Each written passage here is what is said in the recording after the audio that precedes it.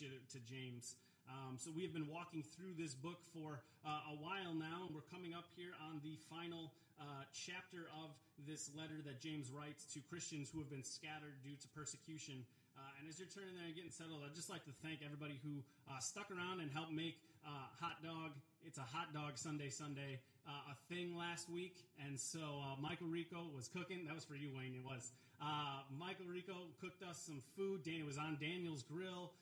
We had all kinds of help setting up tables and chairs and getting everything out. And thank you for everybody who stuck around. Thank you for everybody who helped make it possible and for helping to clean up. It was a really fun afternoon, a really great day.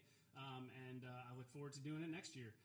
And so thank you again for everybody who helped make that happen. So as I said, we're going to be in James 5 this morning, and we have seen multiple times, if you've been with us throughout this study, multiple times in this letter, James has addressed either wealth or wealthy people. In the opening chapter, in chapter 1, he wrote about the lowly and the rich and comparing those two and the temporary nature of this world, and talked about how those who are rich, you might be rich now, but life is short, and so your riches are not all that impressive considering how long life is on this earth compared to eternity. In chapter 2, he wrote about showing partiality, and he warned the Christians about those who would come in, and at the time, and really even still today, those who would come in finely dressed with great jewelry would get the most prominent seat in the temple, and they would get everything kind of taken care of for them. And God says, do not show partiality. Do not judge someone based on their outward appearance, as we just heard in 1 Samuel. That is not our role or place to judge others. That is the role and place of God. And so here in this letter, as his letter is beginning to wind down, James is going to once again go back to this idea of wealth and finance. And it's here we find really the harshest address to those who have acquired wealth. So this morning, we're going to talk about money. And I know church and money, it makes people uncomfortable. It doesn't make me uncomfortable. We can talk about it. We're all grown-ups. And this is not a sermon that's like, okay, and so I'm going to talk about money and guilt you into giving more to the church. That's not the plan here, okay?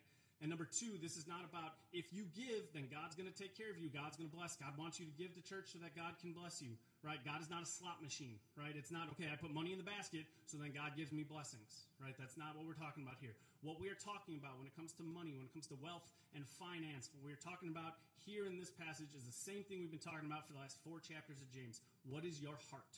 What is your motivation? Why do you do what you do? And what is your heart when it comes to wealth and privilege? And so I want to look, what we're going to do is before we even get into James, I want to look at some kind of, just give a bit of a big picture idea of what the Bible has to say about money and finances, and give us kind of a foundation for what James has to say, and then we'll get into James 5. So we're going to start kind of big picture, and then we'll kind of zero in and get to James 5 eventually. So I'm going to pray, and then we will jump in and get to work. So please bow your heads and pray with me.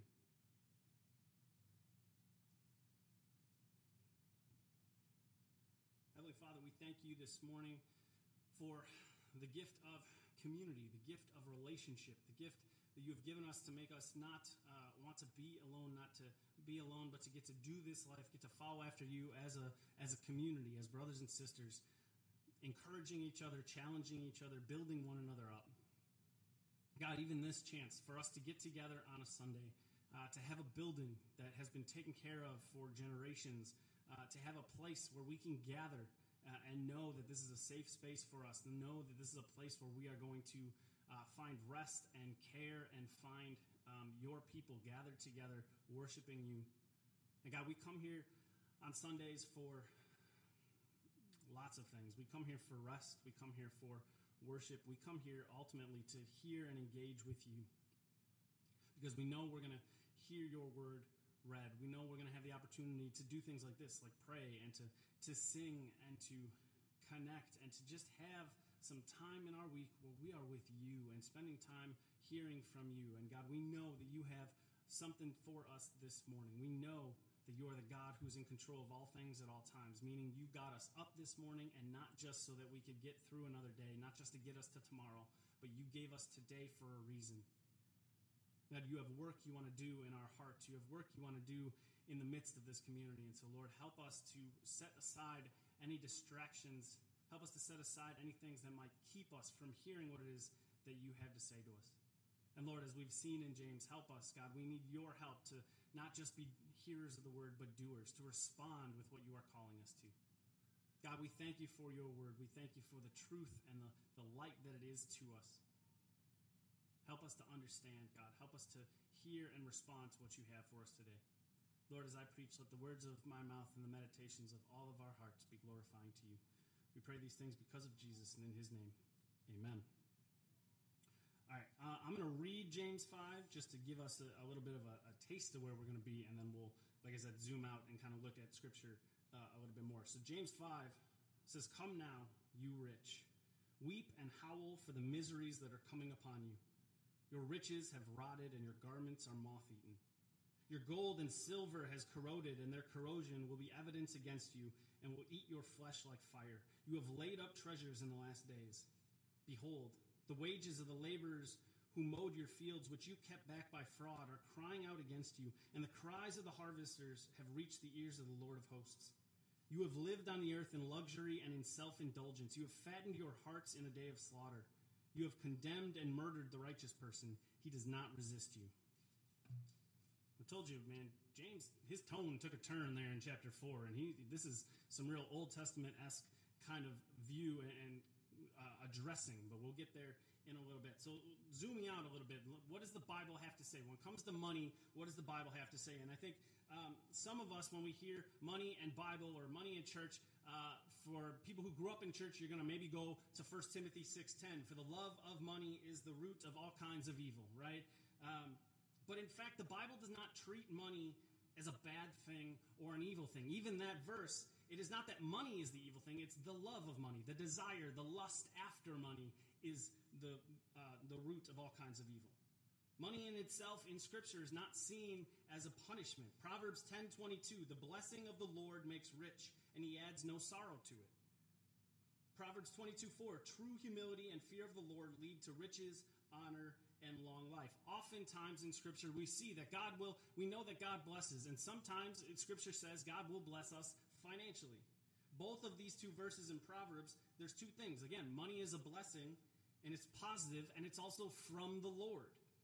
Your money, your wealth, your riches is not actually yours. It doesn't actually belong to you. It is God's, and any gift, any blessing that you have gotten from him who is in control of all things at all times. But Scripture will also tell us that, yes, wealth is not a bad thing. It even can be a blessing from God, but it can also come with temptation. Sticking around in 1 Timothy 6, it says in verse 17, "As for the rich in this present age, charge them not to be haughty, nor to set their hopes on the uncertainty of riches, but on God, who richly provides us with everything to enjoy." Paul is writing to Timothy and telling him as he is leading the church, and he says, you're going to have rich people in your church. Tell them not to be haughty. Tell them not to become proud and arrogant, because with wealth comes a temptation towards pride and arrogance. To think too highly of yourself or too low of others, because money brings with it influence and relationships. No matter how shallow those relationships may be, we have to be careful of falling into the temptation that presents itself when it comes to money and its influence in our relationships.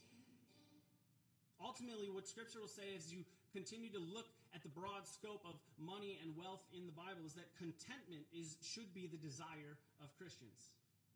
Paul had a lot to say to Timothy in 1 Timothy 6 about it. He says in verse 6 and 7, "But godliness with contentment is great gain, for we brought nothing into the world, and we cannot take anything out of the world." Paul also speaks about being content in Philippians 4:12 and 13, which some of us might even have memorized. "I know how to be brought low, and I know how to abound.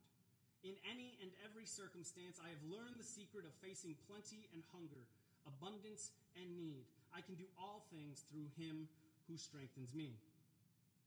That verse, "I can do all things through him who strengthens me." We see it on all kinds. We see people like writing on their arms when they're running a marathon, or we see it on like just all kinds of weird places. It has nothing to do with like trying to overcome obstacles. It's about being content in life. It's about saying, I can be as high or as low as life would have it. It doesn't matter, because my circumstances are not going to define my joy. They're not going to define my relationship with God. My circumstances are what they are, but ultimately my contentment is found in God.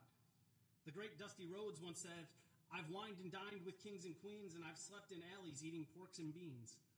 It doesn't matter what side of the spectrum you find yourself, your financial standing cannot be connected to your contentment, because money can be fleeting. It can come and go. Proverbs 23:4, do not toil to acquire wealth. Be discerning enough to desist. When your eyes light on it, it is gone, for suddenly it sprouts wings, flying like an eagle toward heaven. The key word there in that Proverbs is toil. Do not toil to acquire wealth. Toil is to grow weary, to exhaust yourself, to physically and emotionally wear yourself out. Do not beat yourself up trying to earn wealth, Scripture says. Know when to rest. Know when to stop, because wealth is temporary. It's here and then it's gone. It sprouts wings and flies away. The desire of the Christian should be to be content in what we have and what God has provided for us. But let's be honest, contentment is really hard today. The average American is exposed to roughly 350 ads a day. Scrolling through your phone, listening to a podcast, pumping gas, watching TV, billboards, signs on windows. You are exposed to at least 350 ads a day. And what are they saying?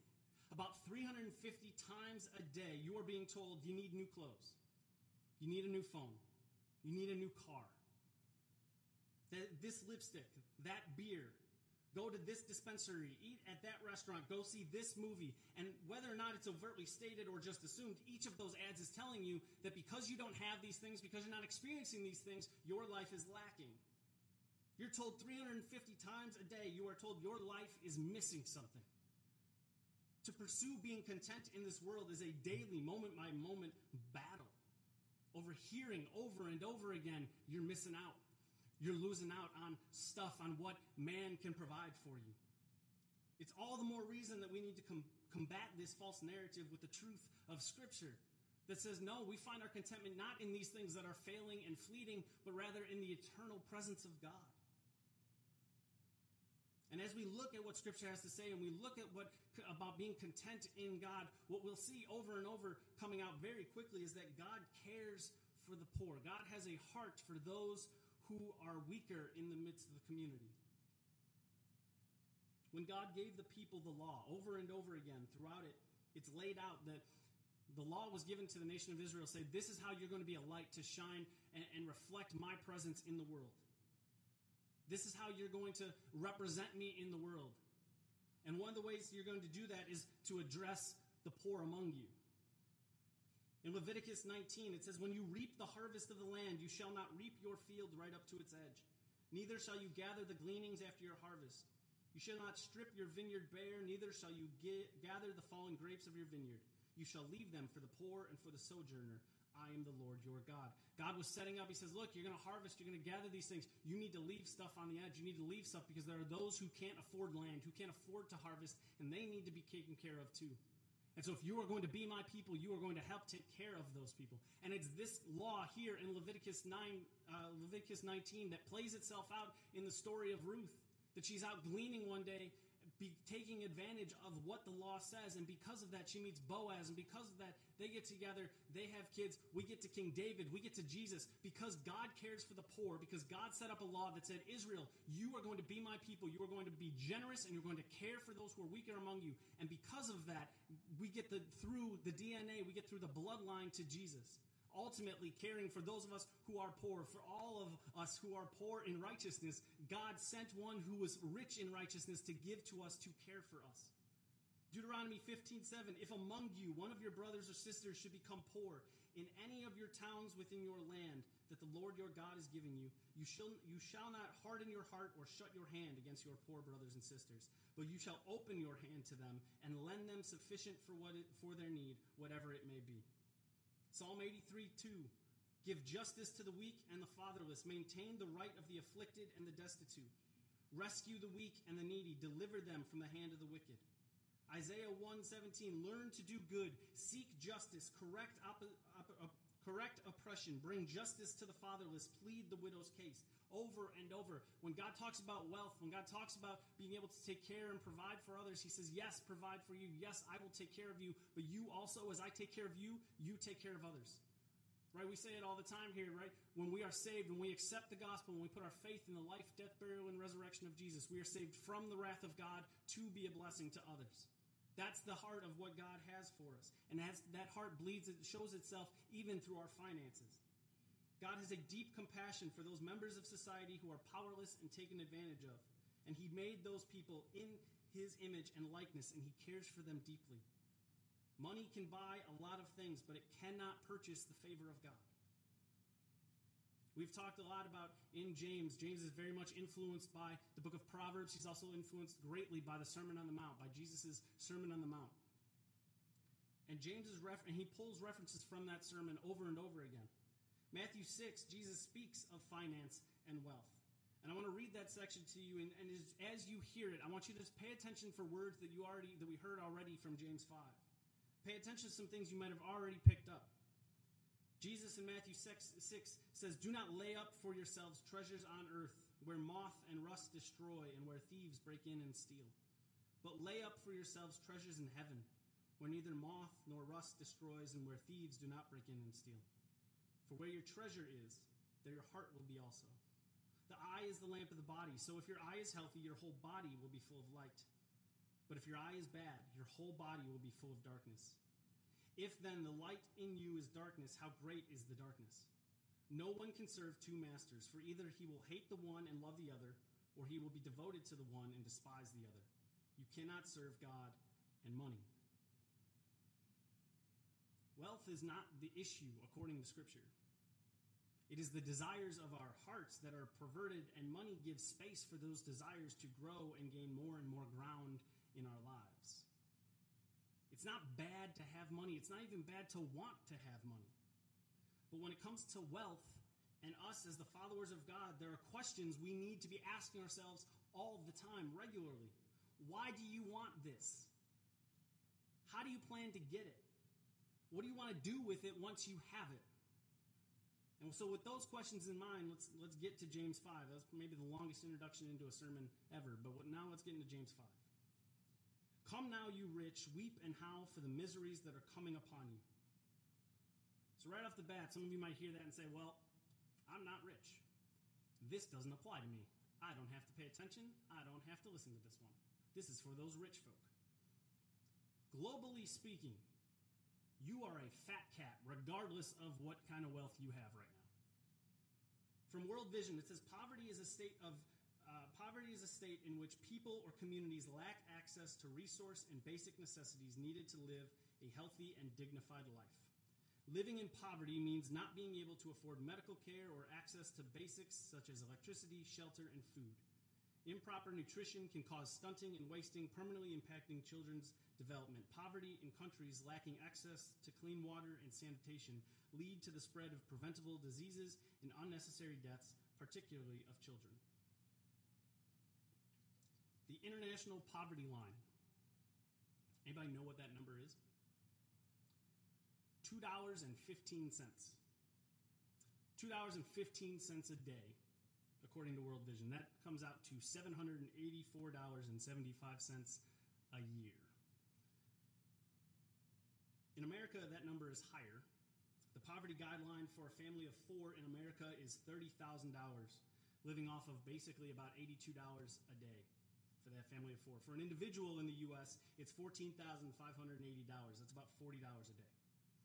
According to World Bank, about 9.2% of the global population lives in poverty. That's 719 million people living on $2.15 a day. In America, 11.6% of the population, 37.9 million people live in poverty as of 2021.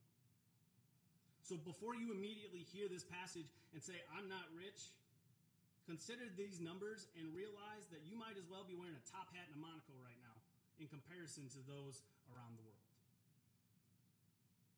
We've mentioned this tone change that James has here that takes place in chapter 4, and James has gotten a lot harsher in what he has had to say these last few chapters, the last few verses.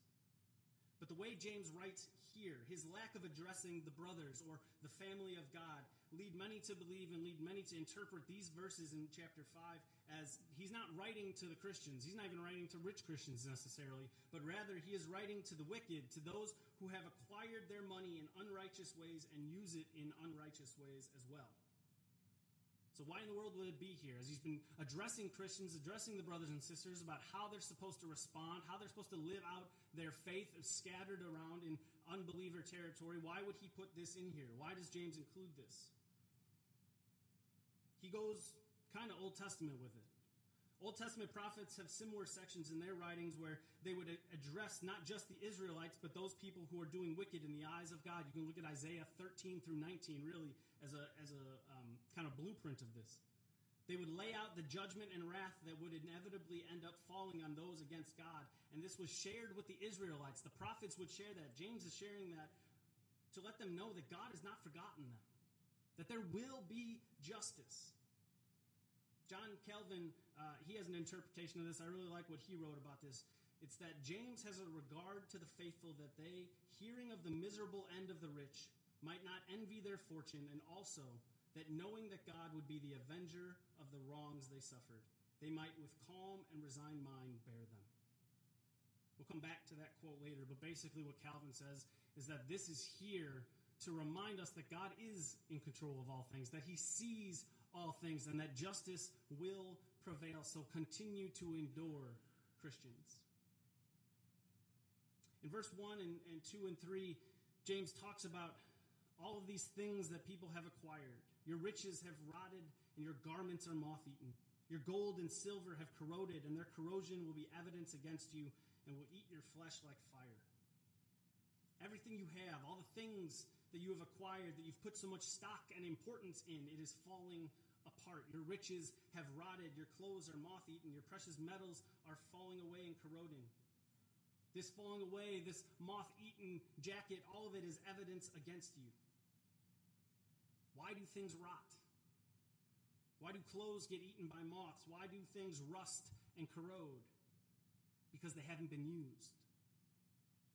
James is calling out the rich for not being rich, James is calling out the rich not for being rich, but for their lack and use of their riches.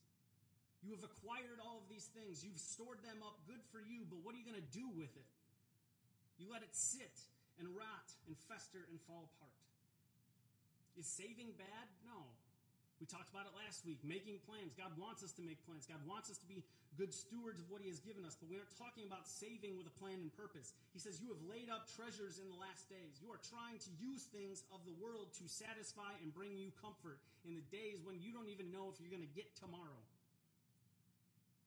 Now, I'm not going to try and tell you that money doesn't matter, that it doesn't matter if you save, it doesn't matter if you spend, that money really isn't all that big of a deal, because it is. It's a big part of our lives. But how important we make it and what we do with it, how it drives us, how much we depend on it and let it dictate our lives and relationships can reveal that ultimately we trust in that more than God.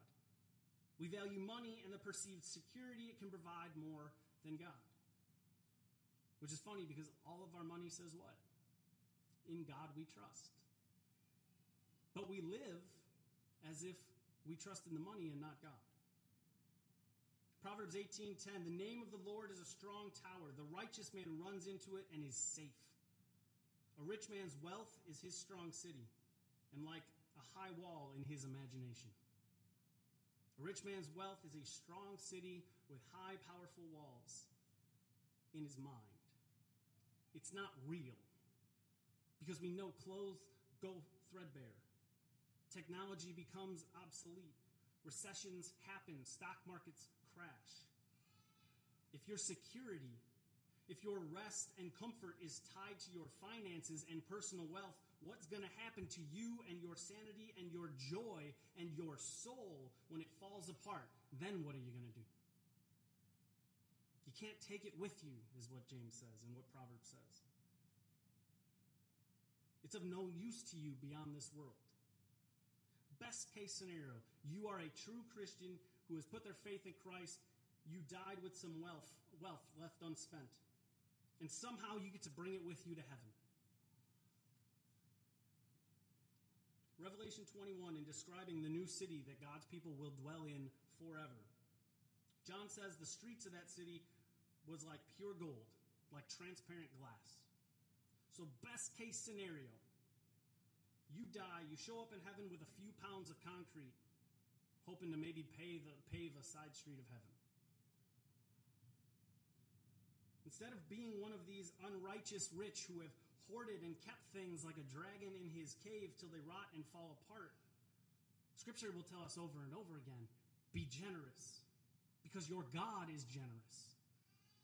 Proverbs 22:9, whoever has a bountiful eye will be blessed, for he shares his bread with the poor. Bountiful eye is generous way of looking at the world. It is actively looking for opportunities to be generous. That person is blessed. Not just if an opportunity fell into my lap so I cut a check, but rather I want to actively seek out opportunities to give and serve and care and be generous.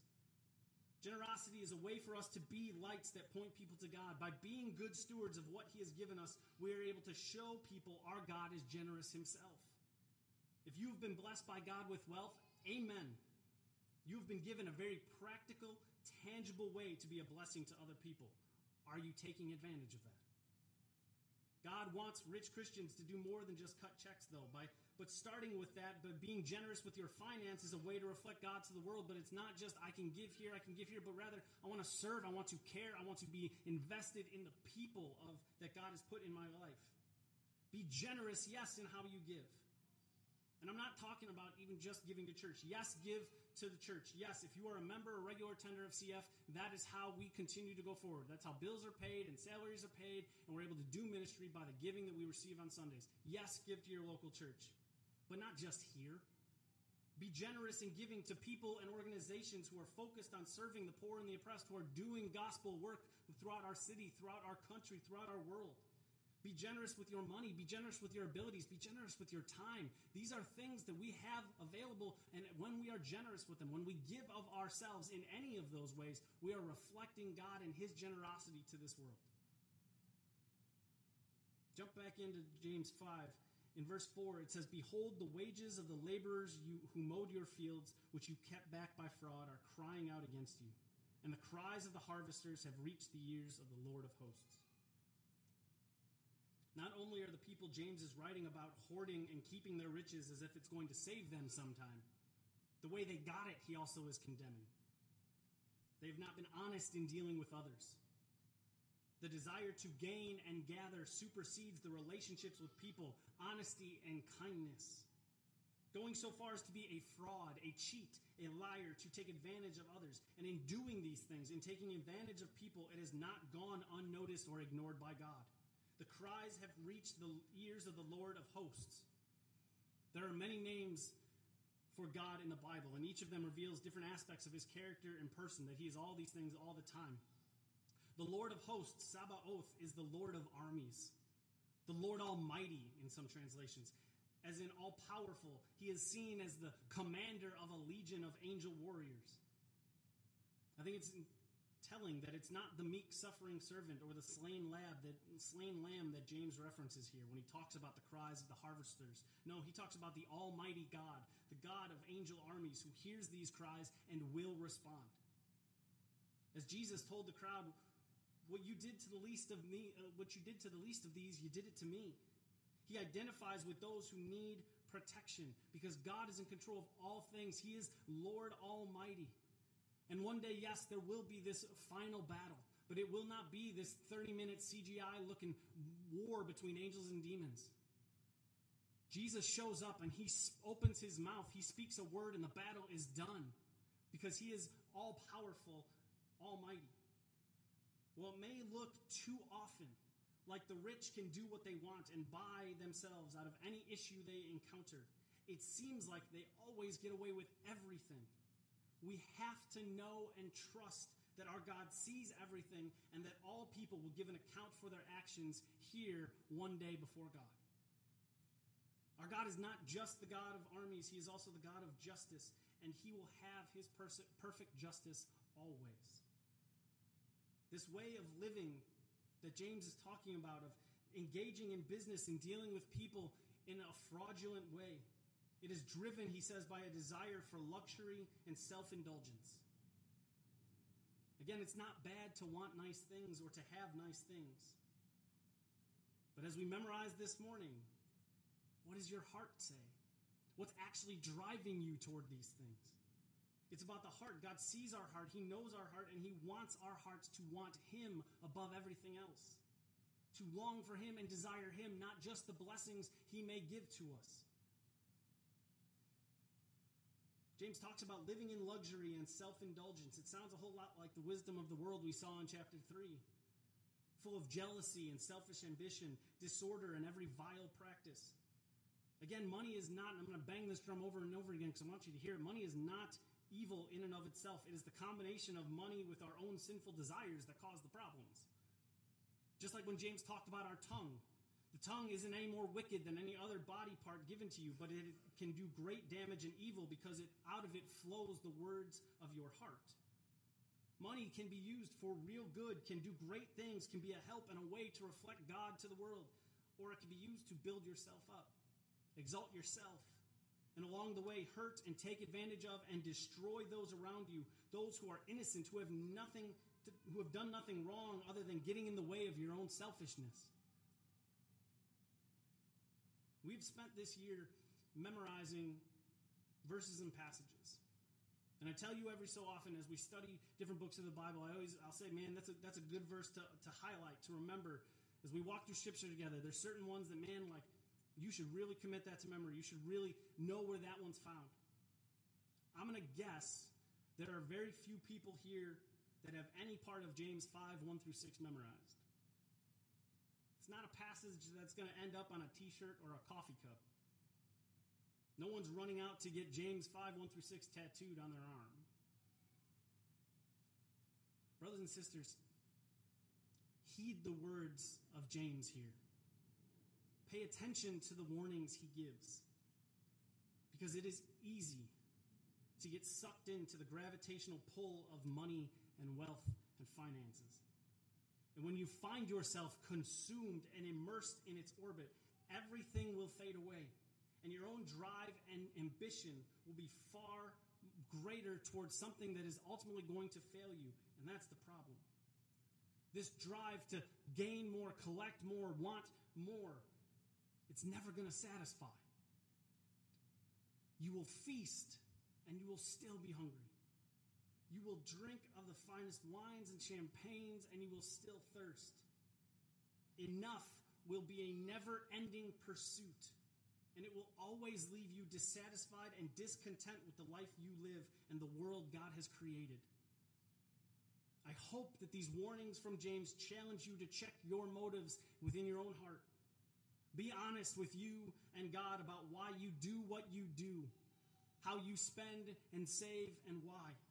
I hope these warnings cause you to sit with your budget and to consider how you spend what God has loaned you. If you want a good idea of where your heart really is, of where your treasures are laid up, take your budget and walk through it. Where does your money go?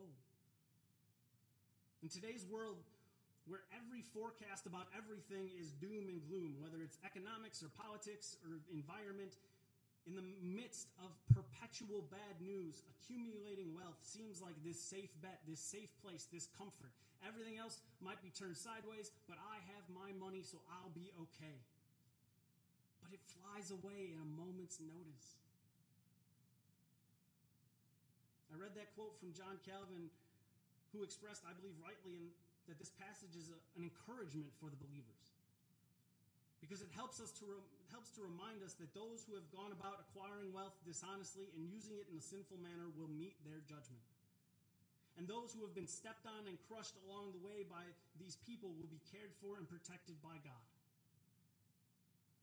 These words from James also serve to remind us it is not the person with the most commas in their bank account that wins in the end.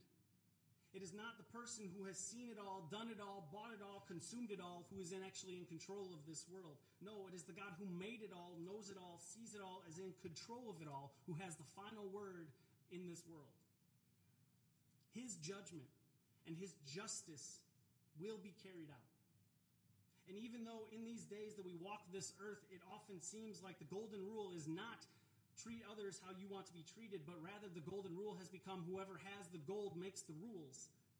It seems like money can buy anything, can handle anything, and get you in and out of anything. But on that day of judgment, it will not matter how much money is in the bank, what your credit score is, or what kind of card you carry. The only thing that will determine your eternity looks like, what your eternity looks like, is your standing, your relationship, your trust and faith and hope in Jesus Christ. For the person who made this life about themselves and how much they could acquire, how much faith they put in their currency, when the party is over, your eternity will be bleak. You laid up for yourself treasures on earth, and it is all fading away. But for those who have invested in their future, their eternal future, who laid up treasures in heavens, there is an eternity waiting for you, where you will want and need for nothing. Your existence, your joy, your satisfaction, the longings of your soul, that thing that everyone's trying to fill with more stuff, that longing of your soul will be satisfied by God himself. The greatest treasure you can have, the thing more beautiful, more valuable, more satisfying than anything else this world can offer, is to live in a right relationship as a child of God with God himself. And that does not come from buying your way into some secret club. It comes by admitting your need for a Savior, believing Jesus is the Son of God who died on the cross for your sins in your place, and choosing for him to be not only your Savior, but your Lord and King, the one who is in control of your life, the one who leads you, the one who guides you even when it comes to your finances. The 80, 90, 100 years that we have here on earth, it's nothing in comparison to the days of eternity set before us. So what are you investing in? What are you preparing for? Where is your heart? May it ever be for the Lord of hosts. Let's pray.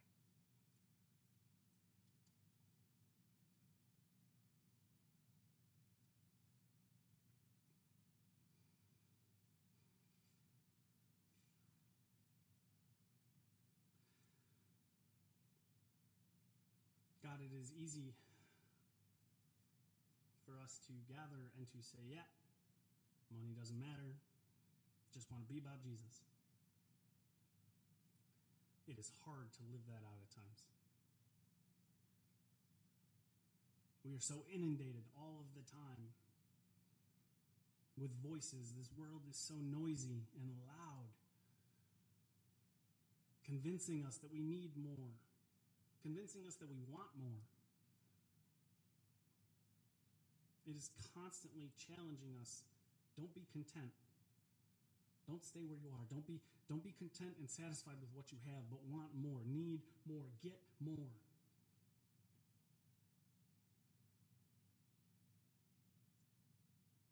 God, if we're going to be people who have discontentment in our hearts, let that discontentment be a holy one. Be a discontentment for our relationship with you. Let us want more of you. Let us need more of you. Let us crave and desire more of you in our lives. We know where security is. We know where rest is. We know where truth is. We know where a firm foundation is. It is in you. It is not in this world. It is not in the things that are falling apart. It is not the things that man has made, but what you have made, what you have given us, a relationship with you. God, as you provide for us, as you care for us, give us hearts to be good stewards of what you have given us. Lord, help us to not selfishly hoard and acquire just for the sake of acquiring. Help us not to find our security in our bank accounts, but in you, and trusting and knowing that you are going to provide, to seek after you above everything else, knowing that you're going to take care of us. And as you take care of us, as you watch over us and provide for us, help us, again, to be good stewards of those things. Help us to have a plan and purpose. Help us to use our money, use the money you have given us, that you have loaned to us. Help us to use it well, to be lights that shine brightly for you. Help us to be generous because you are generous.